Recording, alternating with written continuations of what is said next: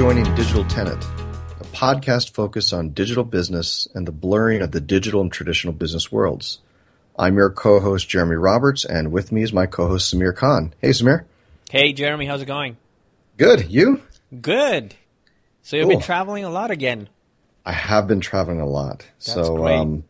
Been going to a lot of great shows and conferences, and there's some really cool topics. And, today we're going to do a shorty.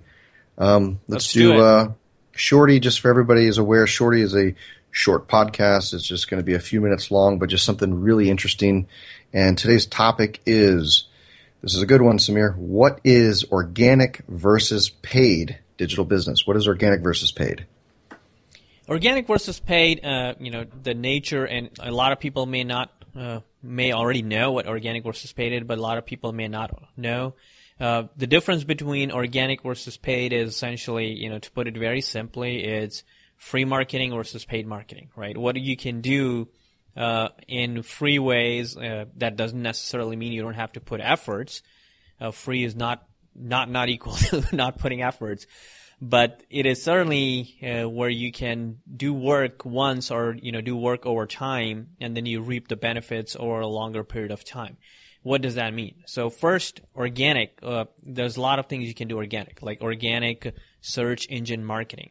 So search engine marketing is essentially optimizing your websites. So it is available on different search engines like Google.com, Bing, You're Yahoo. talking on-site and off-site SEO, basically. Right, essentially. Yeah, so I think when you start optimizing your website, the website starts showing up. You can either do it by yourself or you can hire a third-party company, but again, it gets into the realm where you're spending money.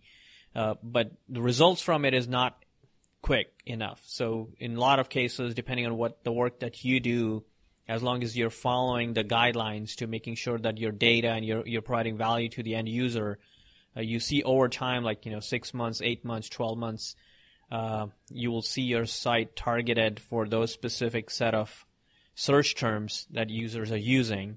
So example could be if you are selling widgets and you're selling blue widgets, and if you have enough quality content on your site that educate people on why blue widgets are good and what you need to do to use blue widgets and everything around that, you're building the story, then soon you'll see that people looking for blue widgets are finding your websites through these search engines. So that's organic marketing, one way to do that. The other way, social media, is you can go on social media, you can start engaging in conversations, answer questions, share other people's content, and build your social media followership.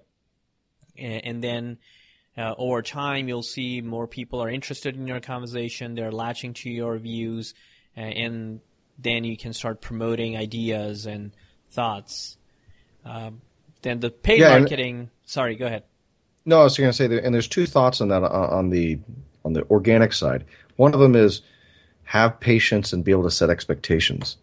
When you're talking to your management about organic versus paid with your organic stuff, you have to understand the time to revenue. How long is it going to take for you to be able to get traction, and how much effort you're going to have to put in, and that's going to tell you when you're going to be able to justify a return on that. The other thing is sometimes it's not purely 100% free and organic. You may have to use a tool that you pay $5.99 a month, or you have to go and buy a tool that's $10 or $20. So it's not purely free, if you have to get like a paid version of some tool, but essentially it's free. It's not the multi-$1,000 like paid, like you're about to discuss. Yeah, it's a really low cost. Yep. And then paid marketing, where you actually invest money. So paid marketing could be your traditional media buys that you're doing offline. You're buying magazine ads, you're buying ads in Billboard, or you're doing television advertising. You're paying for a prime spot in the television shows. And then you're doing online paid media, which is display media, paid search, and a lot of different things that we can do online. So if we want to keep it short, that's what the difference is, organic versus paid. Anything you want to add, Jeremy? No, I think it's pretty straightforward, and I think, like I said, the key when you're talking about organic versus paid, and you bring this up in a team meeting, like I said, be the most knowledgeable person in the room and understand how long it takes to gain traction with that channel, organic versus paid, and then when you can start quantifying or justifying those results. Because the last thing you want to do is put your foot in your mouth and saying, yeah, we can do all this for free, but yet it's only going to take us 6 months and you just wasted a half year trying to get free results. Yeah, no, that's a great point. Cool. And that's all we got today, and I think we're done for the day. So talk to you guys later. Talk to you soon. Samir, thanks.